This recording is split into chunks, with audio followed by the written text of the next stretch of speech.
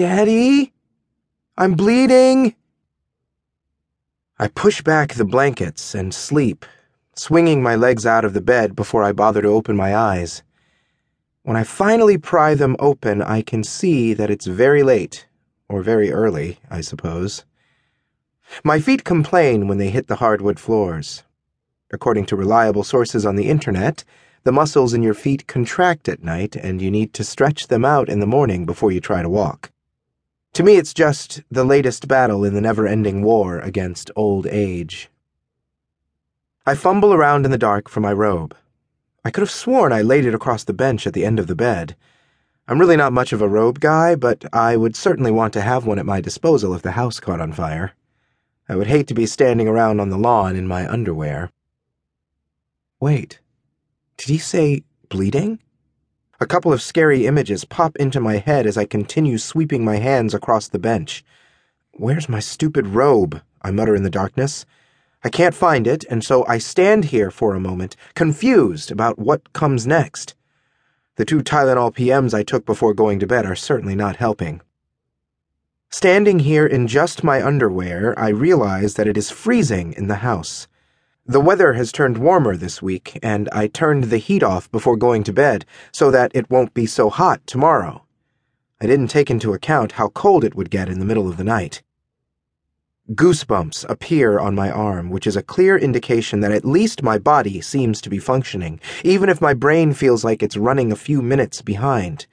I stand there, lost in thought. What am I doing? Should I turn the heat back on? And where the hell is my robe? Daddy? Jackson's voice snaps me out of my daze and gets me moving.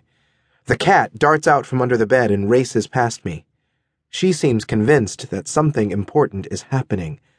Bleeding? I'm coming, sweetheart, I whisper, as I hobble down the hallway that connects our room to our son's. I'm not sure why I'm whispering. There's no chance that my husband Ken is going to wake up. Ken is a sleeper. Just give him a few quiet minutes in the bed or on the couch or anywhere remotely flat, and he is out. Seriously, when his head hits the pillow, he falls asleep and sleeps soundly through anything.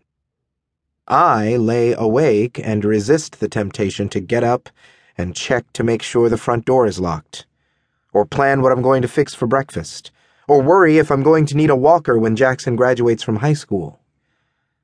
Still, the middle of the night is a time for whispering, so I whisper.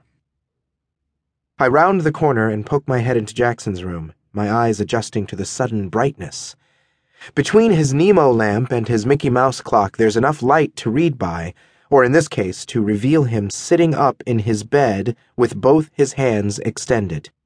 He is staring at them as if they belong to someone else. They are covered in blood.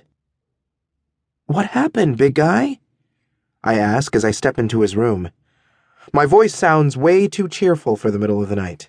But I've learned that Jackson's level of stress in these situations is directly related to my level of stress.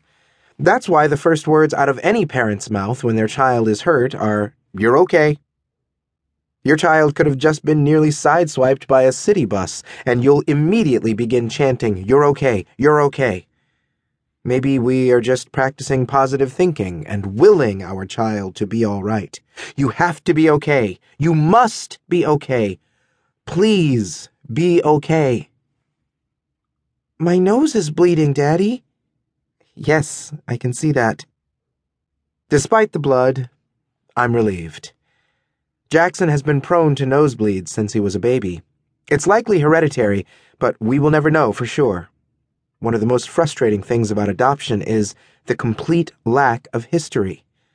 A little person just appears in your life one day without any stories of his or her own. Not that any baby comes with an owner's manual, but there is no shared heredity between adopted children and their new parents. There is no comforting yourself that whatever your child is going through, you have lived through as well. On the other hand, who wouldn't like to begin life with a clean slate? No preconceived notions.